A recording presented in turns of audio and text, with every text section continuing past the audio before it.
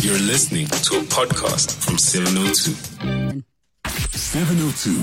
The Naked Scientist. Time for The Naked Scientist. Dr. Chris Smith is with us, and we're taking your calls on 011 883 0702 in the WhatsApp line 072 702 1702. Let us know what your science-related questions are.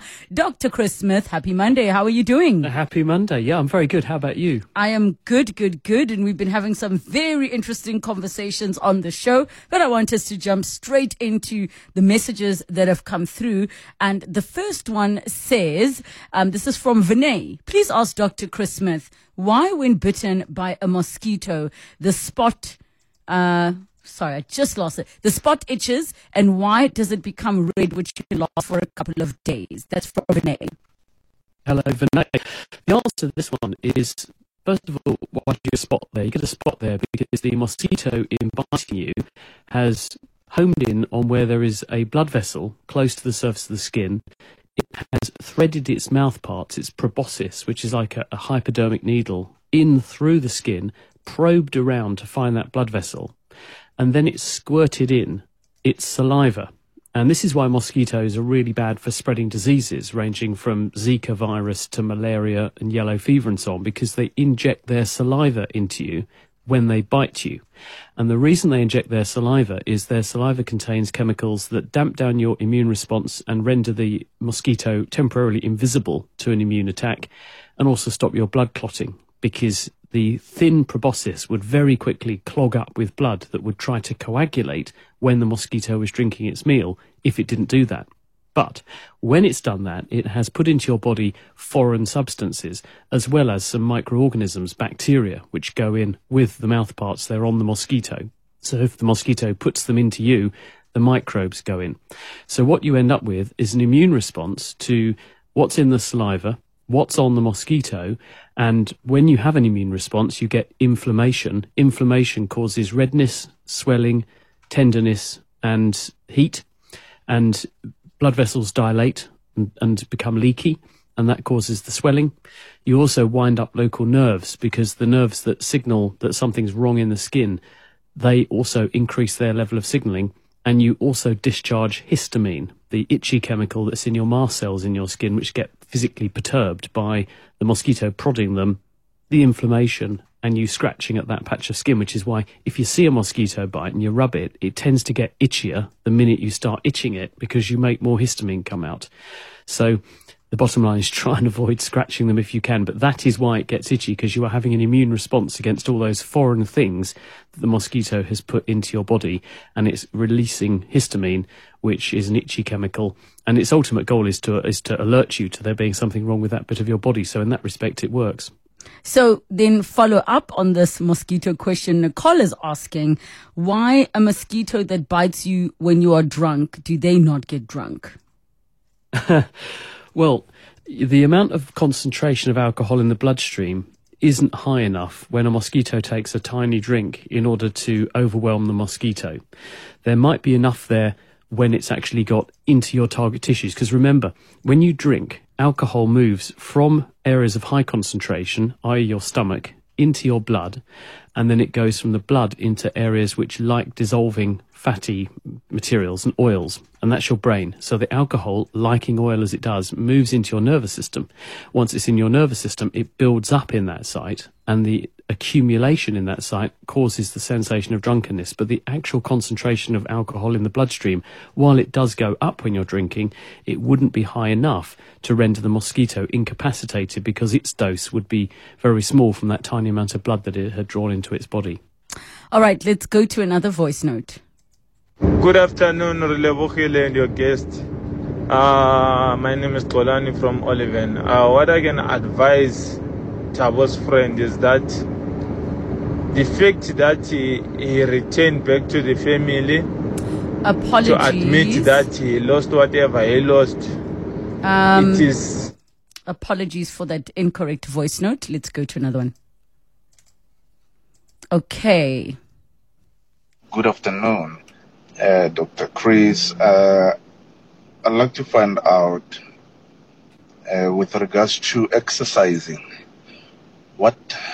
When a person becomes bulky when exercising, what is it that becomes bulky? Is it the muscles, and what causes the muscles to become bulky? Is it the fluids, or is it the muscles inflammating or something? And then how come it stays like that for quite a long time, and then unlike any other inflammation that would wear off or over time, how come the muscles stay like that for a long period? What causes them to do that? Dr. Chris? When we take exercise, you are stressing your body, and you're stressing yourself biochemically, you're stressing yourself physically, your physical muscles, and you're also stressing your cardiovascular and cardiorespiratory system. And whenever you stress the body, you release various growth factors and signals that make the thing that's being stressed, A, repair itself, and B, grow a bit. So the more exercise you do, the more that the systems that get stressed grow. And so you can see that there's a balance there. It's a bit like if you put something heavy on one end of a seesaw and then you put things on the other end of the seesaw to balance it out, all the time the seesaw stays imbalanced. You keep adding things to one side until it balances up. So the more exercise you do, the more it tips the seesaw, and the more repair and growth you apply to the other side of the seesaw to balance things up.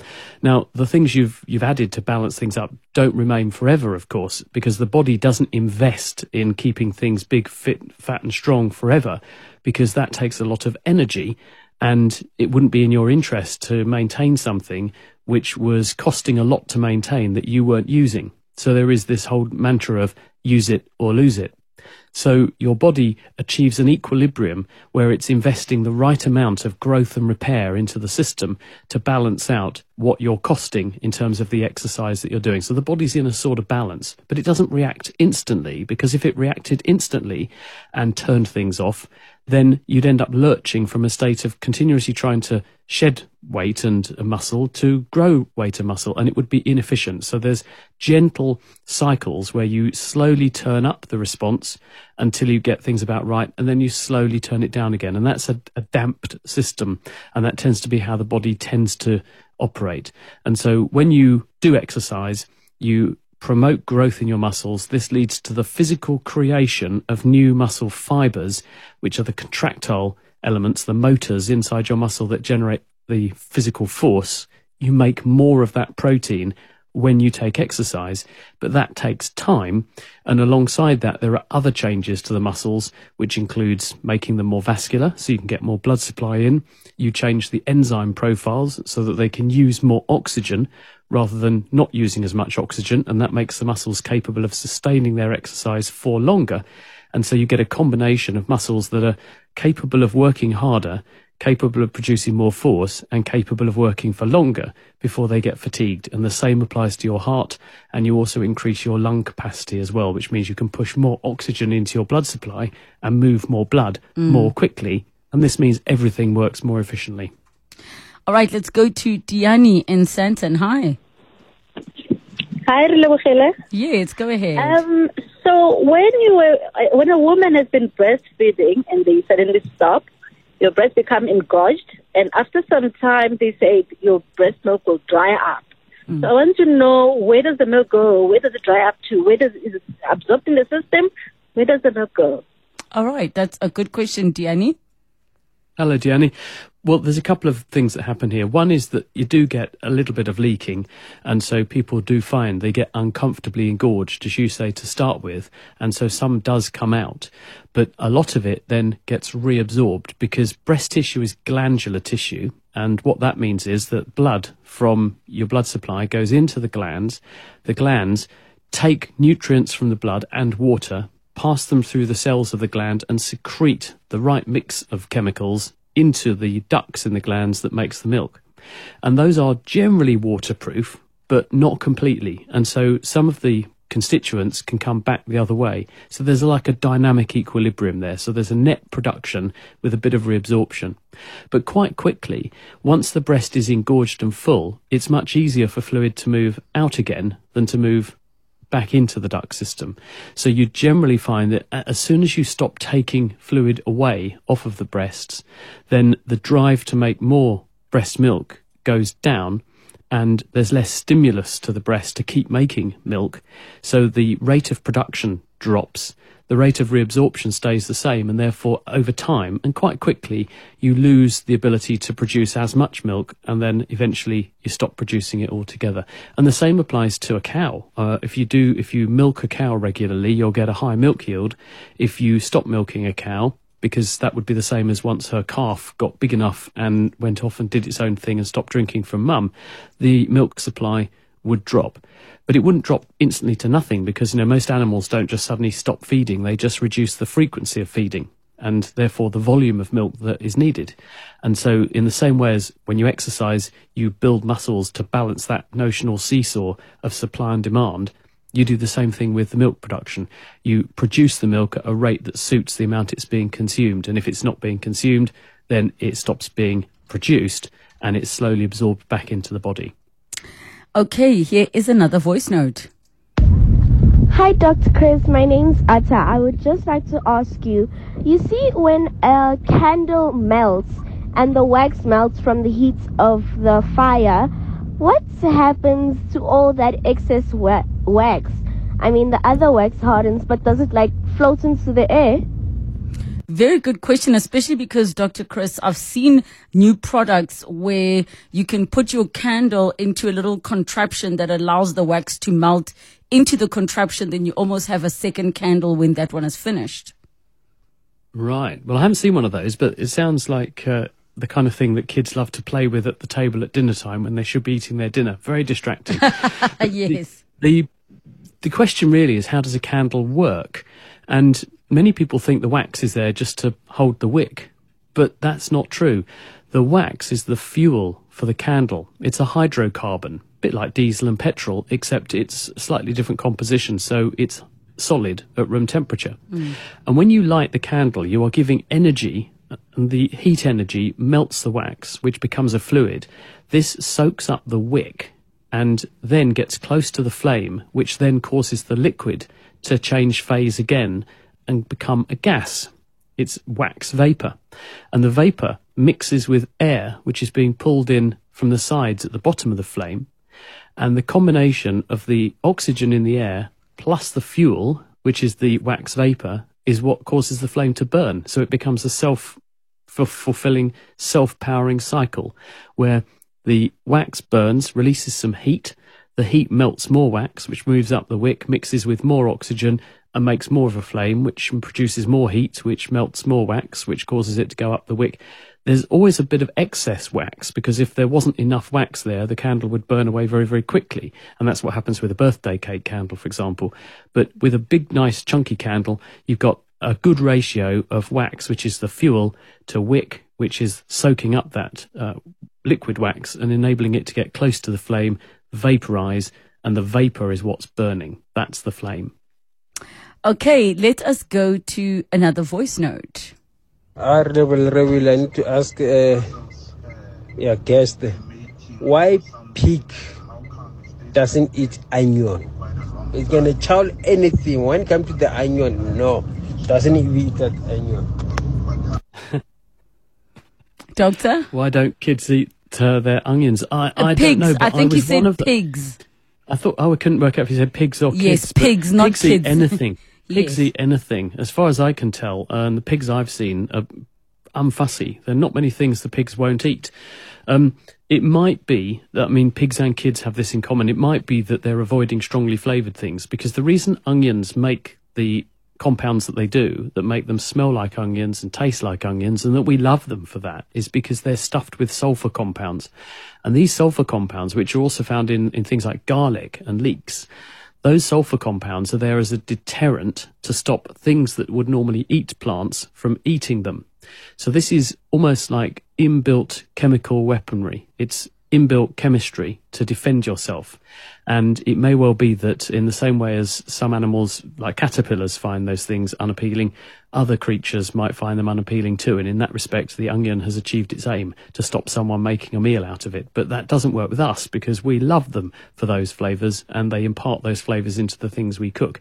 They are an acquired taste. And if it was kids that was being said rather than pigs, and I've misheard, then children tend to avoid strongly flavoured things when they're very, very young, because they find them foreign and they find them a bit scary. And children prefer to have things that aren't too strongly flavoured as they're first establishing their palate.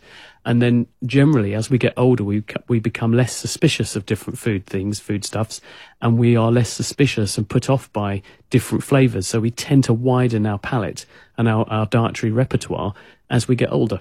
And I used to actively avoid eating onions when I was little because I thought I didn't like the taste. And now I realise how wrong I was. Yes, indeed.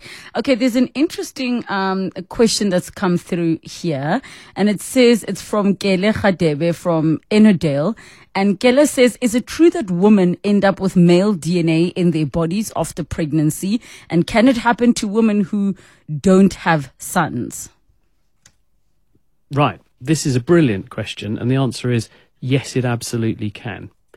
And people have done experiments over many years now where they have looked at women who've been pregnant, and they've looked at various tissues in the body of the woman who's been pregnant, and they can find in those tissues Y chromosomes. Only men have Y chromosomes. So if a woman has a Y chromosome in her body and she's been pregnant with boys, the source of those Y chromosomes is almost certainly, and people have confirmed it by doing genetic studies, that cells from her developing baby have got into the mum's bloodstream, gone round her body and taken up residence in her various tissues. And this has been demonstrated in humans as well as in experimental animals. And it's called microchimerism. And the cells that come out of a developing baby, one theory is that they behave as stem cells. So they track to parts of the body where there are injuries. And the idea is that they are looking for things they can help to repair, because they may get into injured tissue and then they turn themselves into specialized cell types which are like the cells around them in order to help to repair things. And researchers a few years back in Singapore did some studies where they had mice which were genetically engineered to have a jellyfish glowing green protein in them. And they mated those mice with mice that did not have that glowing green gene. And they found that in these female mice that were pregnant with pups that were glowing green, green cells turned up well after the birth of the pups in the mums, in all these different tissues. And if different tissues were injured in some way, such as if there was a brain injury, then lots of the cells tracked to an injured site. The theory being perhaps this is the fetus helping the mum to go through repair to make up for some of the costs of pregnancy. We don't know for sure, but the downside of this is that it's probably not a coincidence that women have a much higher rate of autoimmune diseases than men, and they're much more likely to have autoimmune diseases after they've been pregnant. So one theory is that perhaps in some women, when these cells take up residence in different parts of the body, in some susceptible individuals under certain circumstances that we don't thoroughly understand, this triggers an inappropriate immune response against those target tissues because there are foreign cells there now. And that might be why we see this association of pregnancy in women having a higher rate of autoimmune disease in the aftermath. Dr. Chris Smith, thank you so much. Always a pleasure chatting to you. We're back together next week, Monday.